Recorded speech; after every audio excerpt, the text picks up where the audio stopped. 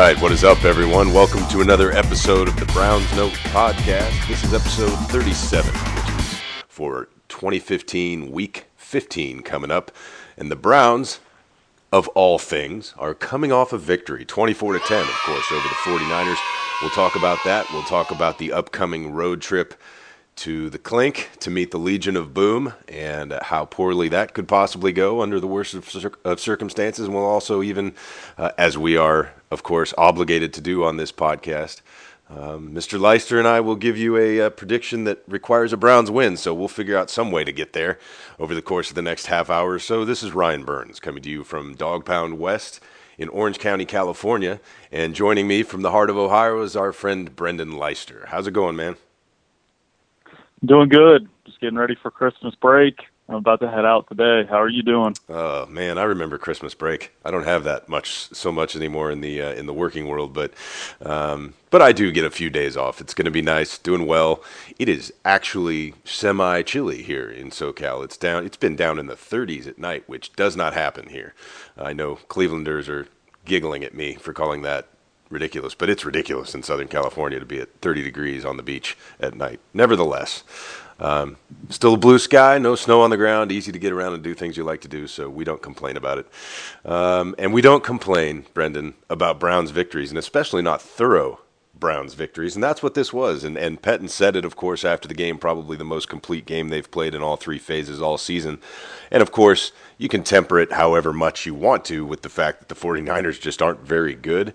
But there were things to take from this game, and I think the obvious one is the quarterback play that were awfully positive. And actually, in addition to the quarterback play, this was clearly the best game the defense has played. Now, I do put a lot of that at the 49ers' feet. This is not a powerful offensive team, and they were on the road. They were coming off a road victory, so the likelihood of them getting two in a row was pretty limited. There were a lot of things working in the Browns' favor in this game, but to their credit, they went out, they took advantage of things. Manziel played mostly composed, smart football, with the exception of about two really bad plays. And other than that, I just thought this was the kind of team I kind of expected to see them be earlier in the year. You know, they ran the ball effectively for the first time all season. They got pass rush for the second time all season. I think they've got about 80% of their sacks in the Niners game and the Titans game. Aside from that, they haven't done squat.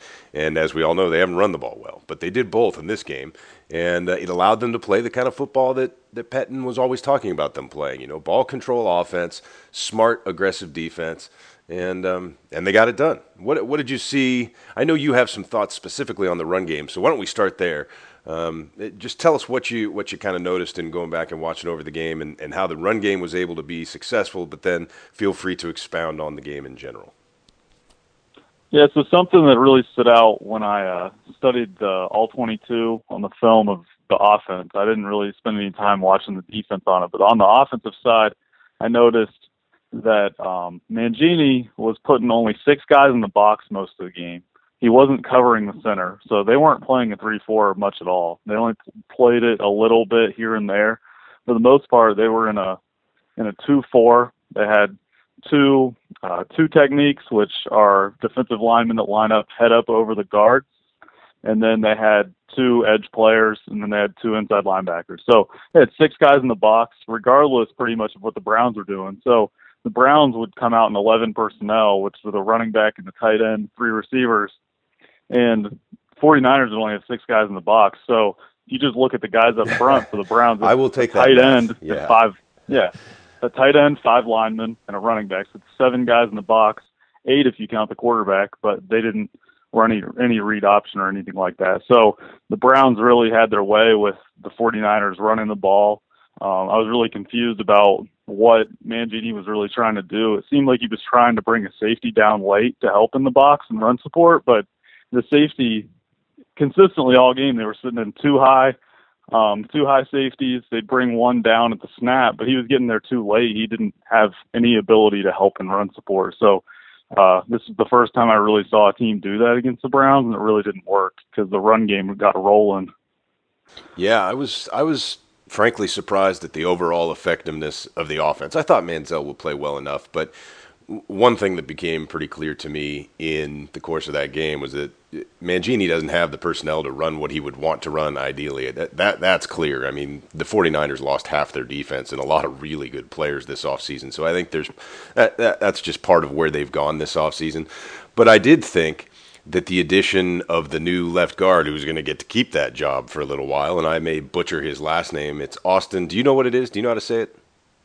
I think it's Pastor. Yeah, okay. We'll go with that for this one. I was going to say that, but it just looked a little too, it didn't look complicated enough. There's a Z in there somewhere. So Austin Pastor played really well at left guard. Pettin went out and said as much yesterday in his presser and said he's going to get the opportunity to continue there. And obviously, when the team that hasn't run the ball all season suddenly puts up 200 plus, something is going right. Now, that math you referred to in terms of how many guys they faced in the box. And to me, that's different than what a lot of teams have been doing to this team because, I mean, for a couple of years now, they've basically been loading the box and daring you to beat them with the pass, and they've been largely unable to do it for any number of obvious reasons.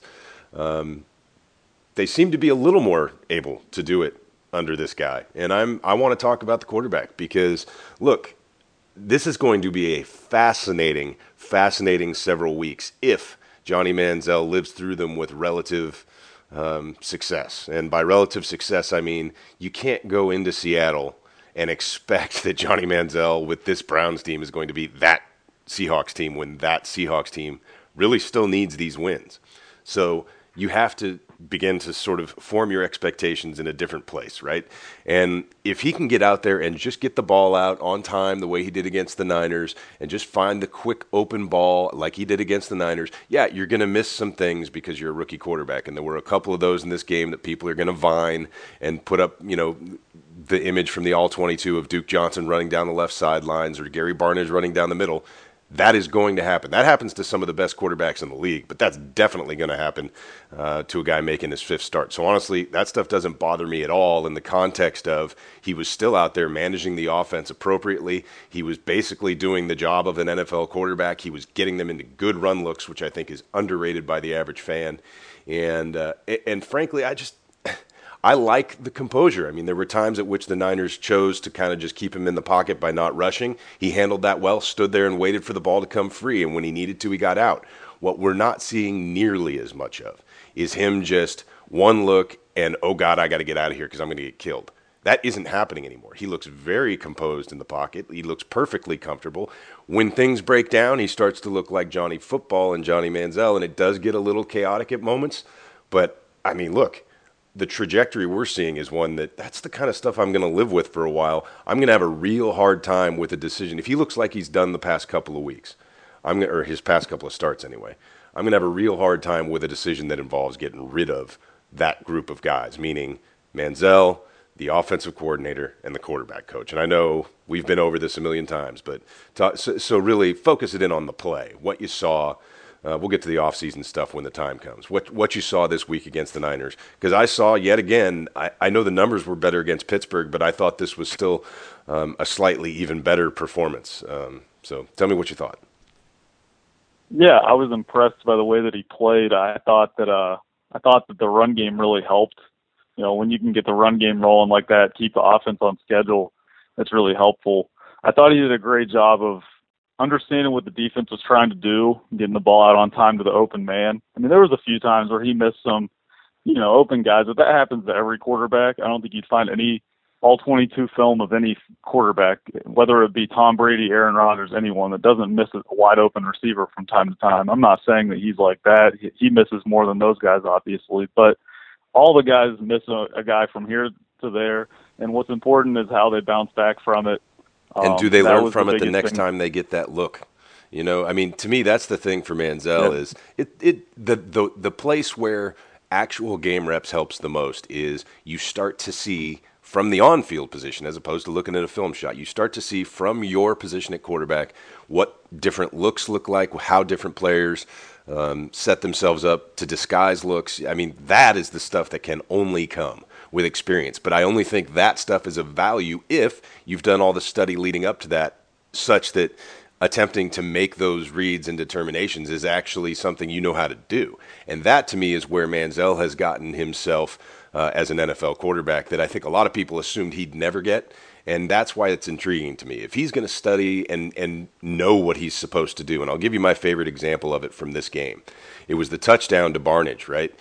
It was a disguised blitz. I mean, it wasn't well disguised. It was a blitz. It was coming. It wasn't real obvious at the outset where it was from, but Manziel knew, obviously, by the way the play worked out, he knew immediately that what he needed to do was get deep and hit Barnage, right? He took a pretty deep drop pretty quickly out from under center with that ball and fired an absolute strike to Barnage off that little rub route to the outside.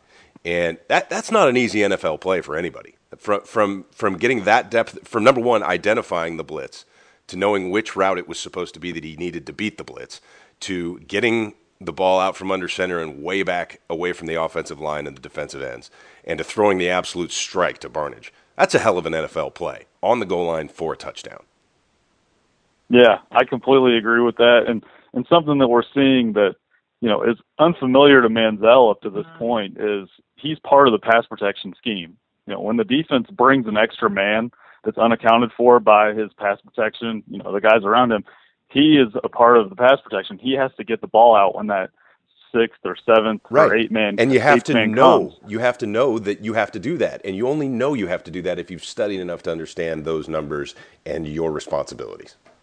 Exactly. And what we're seeing now is the preparation, the work in the classroom with Flip, with Kevin O'Connell. It's all paying off, and we're seeing the progress. I think I was just looking at his grades on Pro Football Focus, and I know that a lot of people don't like Pro Football Focus for this reason or that reason, but it was interesting to me because every start that he's had this year, every time he's played significant snaps, I think his grade went up.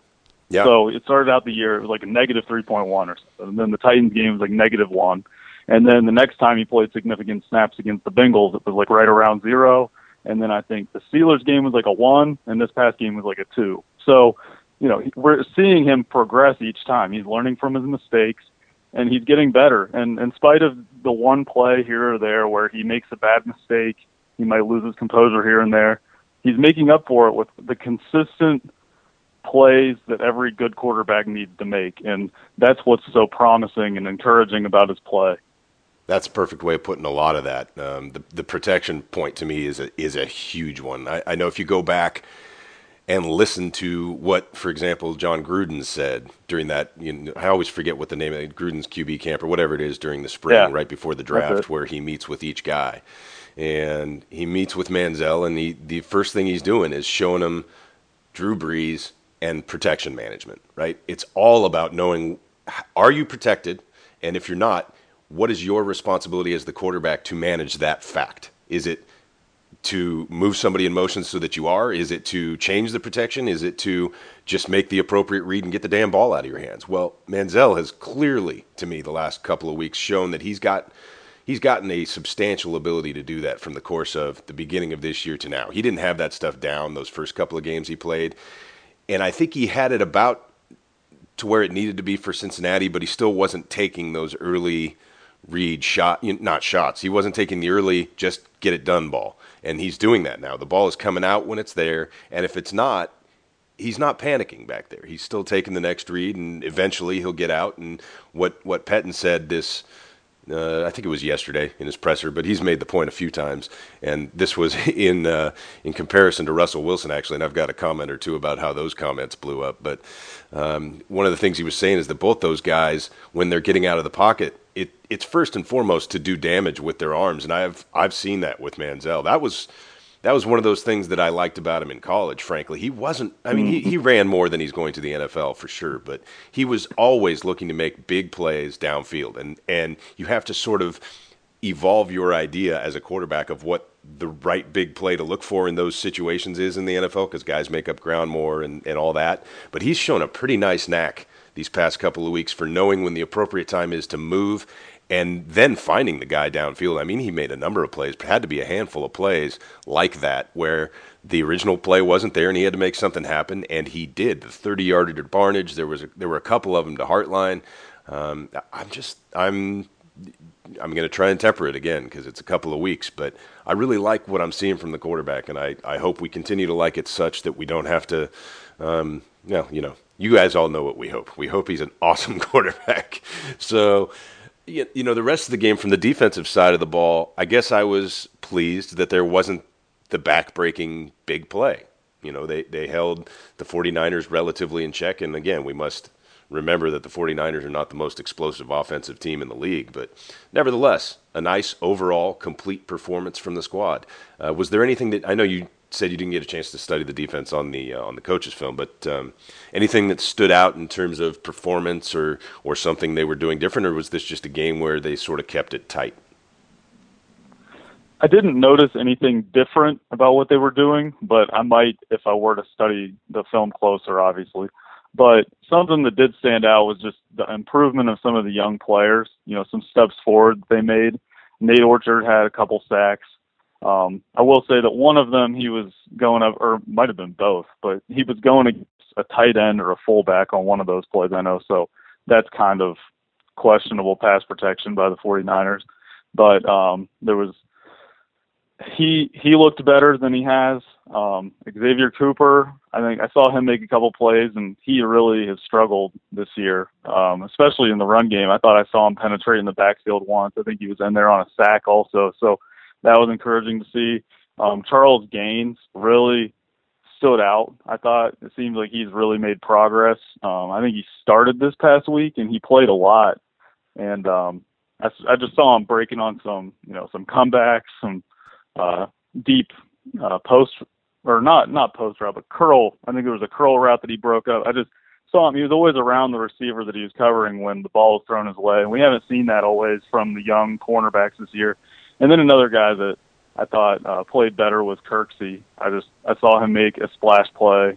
He stood out a couple times. So it's good to see those young players make some progress. Yeah, for sure. That was the main thing. Yeah, for sure. I agree with that. I'm glad you brought that up because I would have forgotten. And it was something you and I texted about either during the game or shortly after. And I agree with you. It was nice to see a lot of those young guys making, pretty substantial contributions. Even Marlon Moore on offense getting into the act. Not a young guy. Mm-hmm. Special teamer. Fun stuff. But looking ahead, it's a hell of a stretch to close the season, right? You're at Seattle, you're at Kansas City, both of whom are playing some of the best football in the NFL right now. And then, of course, you close it out with the Steelers, who will probably need that game coming into Cleveland Week 17 with to me, again, we've been talking about since the preseason what was going to be and has proven to be basically the league's most explosive offense, and they're still short one of their best players, maybe even a couple. And it's a dangerous game, obviously. So it's going to be interesting to see how this 3-10 team handles this rough stretch going down the stretch. And I do think there is an opportunity here for the front office, coaching staff situation to kind of be affected by the way these last three games play out. The quarterback situation, certainly. So, if you're looking for reasons to watch, I think the future of the organization is still very much up in the air. I know you have to assume that Haslam is leaning towards pretty substantial changes, but I don't know what's going to happen should they go out and perform reasonably well, and should the quarterback look like he's going to be worth keeping. Because I still believe that Johnny Manziel has the power to sway Jimmy Haslam one direction or the other rather easily. And so we'll see how that all plays out. Starts this Sunday in Seattle. I will not be making the trip. I've made that decision to see my 3-10 football team get lambasted by the Seattle Seahawks in their home. I love it up there in Seattle. I wish I could come see y'all, but I don't think I'm making the trip as much as I'd like to see the game. I will be cozy in front of my 70-inch HD living room extravaganza. Having said that, I look forward to the game. I think it's going to be interesting. I think some of the comments by Mike Pettin that got tweeted yesterday will add a little spice to the media flavor, but the bottom line is if you go back and actually see those comments in context, there's really nothing controversial about them. I mean, look, if you want to put Russell Wilson in the Tom Brady, Aaron Rodgers category, you are more than welcome to do so, and I think there are arguments to be made that he is becoming that kind of quarterback, but I don't think you can do it on the strength of just the last four games in which he has played like that. You got to wait. It's the body of work that matters, and there have been long stretches of his career where he's been, albeit a pretty winning quarterback, and in my mind a clutch quarterback. I don't care whether people believe in those concepts or not. There have been stretches where they certainly didn't let Russell Wilson carry the team. Let's put it that way. But he has done so of late. they expected to hand him a bit more of the keys this season when they went out and got Jimmy Graham, and you can see the way the offense is sort of shifting to becoming Russell Wilson's team, partially by necessity because they've lost Marshawn Lynch. But he's playing really good football of late. Let's just leave it at that. I'm concerned about this game. This is a football team in the Seahawks that is playing their best football. They need this game. They're at home, and they're playing an obviously inferior opponent. I mean, I don't care what else we say. Those things are facts. And so I think this game has the potential to get out of hand. So what I'm looking for is a Browns team that competes for 60 minutes and keeps the game relatively within striking distance. I mean, I know that's not the sexiest or most appealing of goals, but that's, if I'm being real about it, that's what I would hope to see in this game. It's the NFL, so anything could happen. You get a couple of turnovers, maybe a special teams touchdown, you can steal a victory, and that's the way I would. When we get to the predictions, that's how I'll get us there. But I think based on the way these two teams have played, the predictable result should be obvious. So tell me what you're looking for as it comes down to it. Well, the biggest thing is just to see progress from Manziel. We've already talked about it a lot, but he needs to keep making progress regardless of the opponents that he's facing, because in the NFL, every team is tough. I know that some teams have better records than others, but all those guys are getting paid to be great players, and all the coaches are getting paid a lot of money. So they all have talent, and I just want to see progress from him. I want to see kind of how he handles, being on the road in Seattle.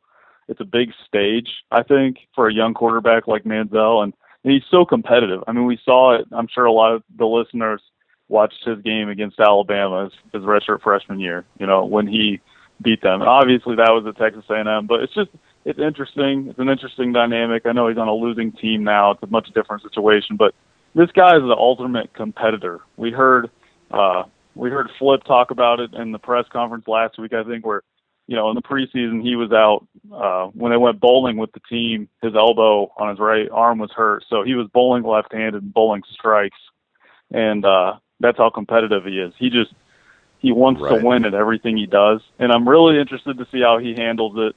I want to see how the Seahawks, what they do up front on defense.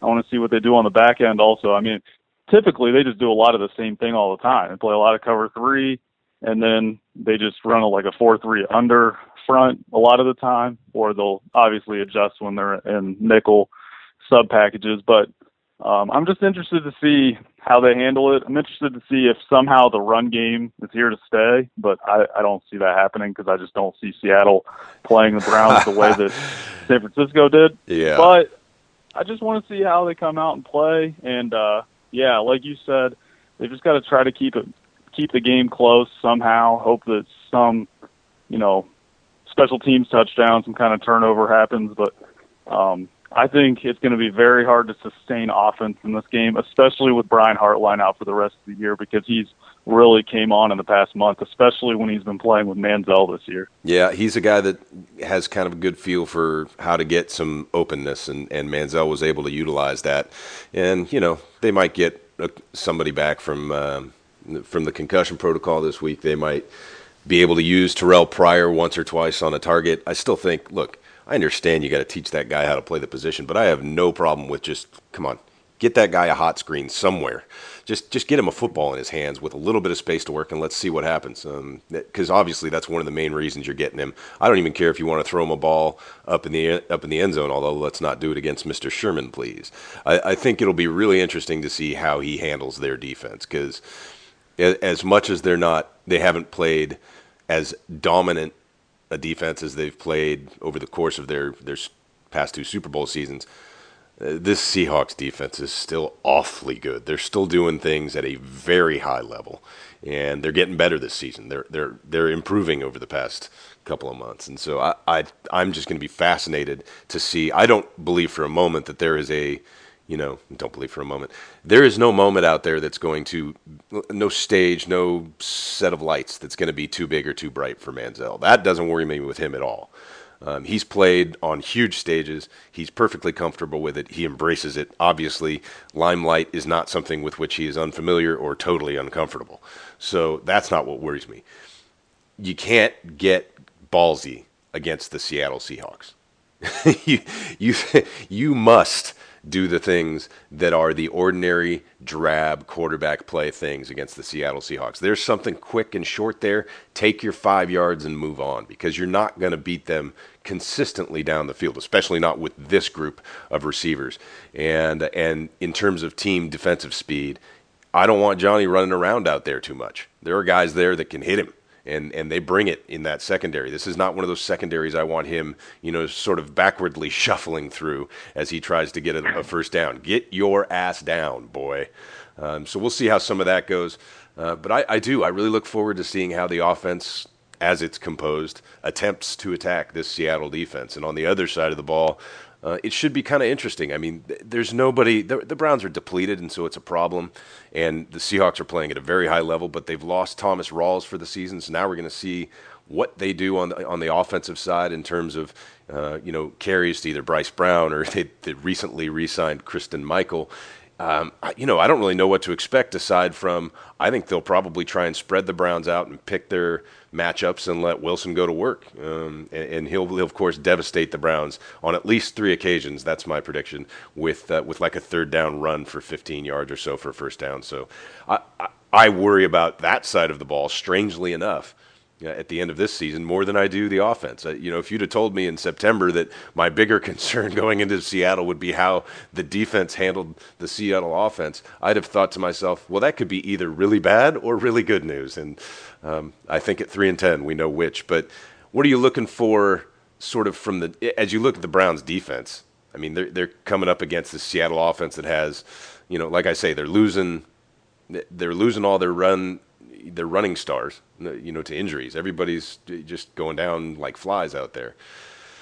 But it hasn't seemed to stop them. I mean, it didn't bother them when Lynch went out and Rawls came in. I mean, it took a couple of weeks for them to sort of get their rhythm or whatever, but they lose Jimmy Graham, of all people, and it doesn't seem to faze them. In fact, they've taken a step up in the pass game.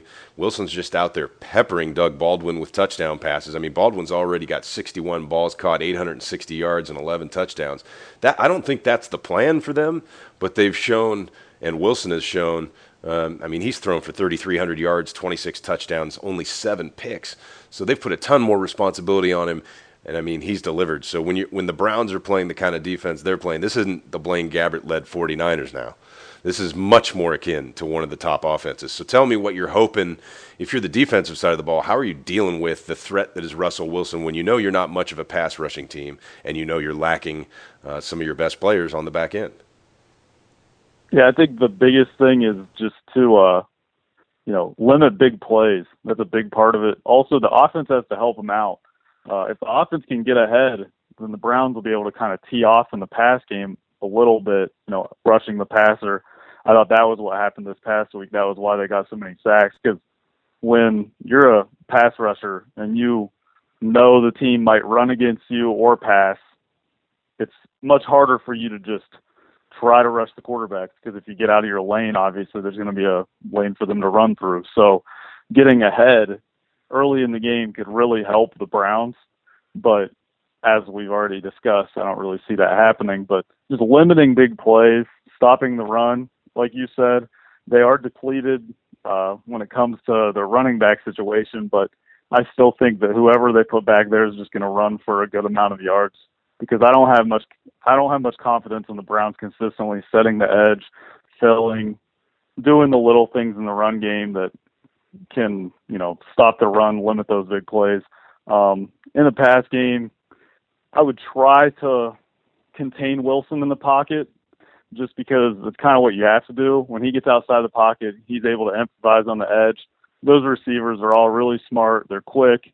They know how to run a scramble drill extremely well, kind of similar to what we've seen with Barnage, Hartline, Travis Benjamin with Manziel. It's a very similar situation where when Wilson breaks the pocket, he has his eyes downfield.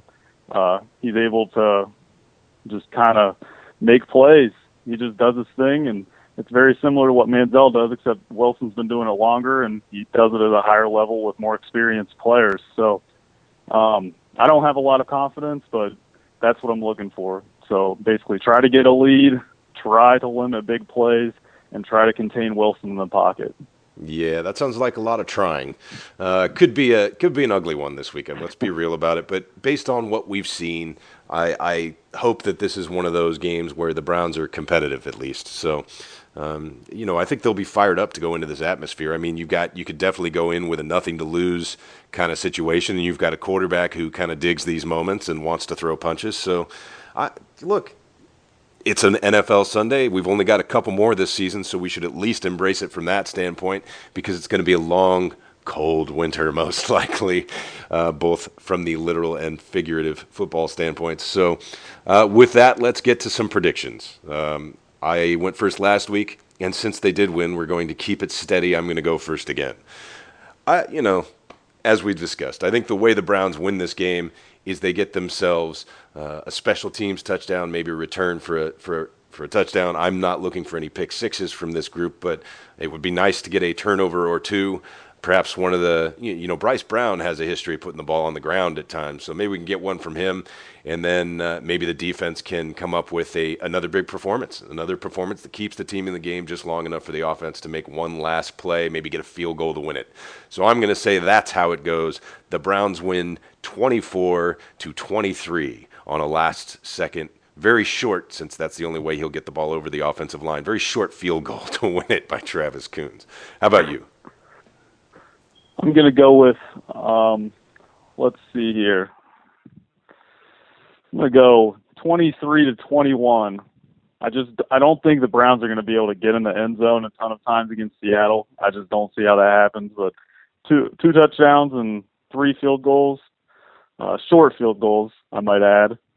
I think that gets it done. So 23-21 Browns. Yep, good stuff. I'm looking forward to this. I don't know why I am. I fully expect them to get drubbed in real life, but I'm looking forward to seeing how the offense, in particular, obviously the quarterback responds. Because if this guy goes into Seattle, let's be real about it, with this team and plays like anything we could call even remotely well, you're going to have a real hard time convincing me that he can't play eventually in this league as a pretty good quarterback. So, again, I think there is a lot to be decided yet in terms of the organization. I think there is a lot up in the air in terms of what changes may or may not come. I know a lot of people think a lot of things are really certain. I think that's pretty unlikely, but maybe I'm just too optimistic about how the next 3 weeks might go. And maybe that's just the way we survive as Browns, is with a little blind optimism, fans, or a little blind optimism from time to time. We have to get through the day. And with that, we will leave you. This has been episode, I'm forgetting the number, 37 of the Browns Note podcast. This is week 15 of the 2015 season. Please follow my friend and yours, Brendan Leister, on Twitter, @BrendanLeister. He just dropped his first piece at the OBR. Congratulations, by the way, man, on hooking up with those guys. You're going to be, there's a Joey Bosa scouting report that's up. It is thorough. It is excellent. I suggest everybody go immediately to the Orange and Brown report and read it. And while you're there, I recommend their premium subscriptions. It's not a bad deal, and you get a lot of good information. So anyway, that's a free plug for y'all. And follow me if you would. I'm at FTBL Sickness on Twitter. We'll be back next week after a shocking Browns victory at the Clink. Talk to you next week, everybody. Go Browns.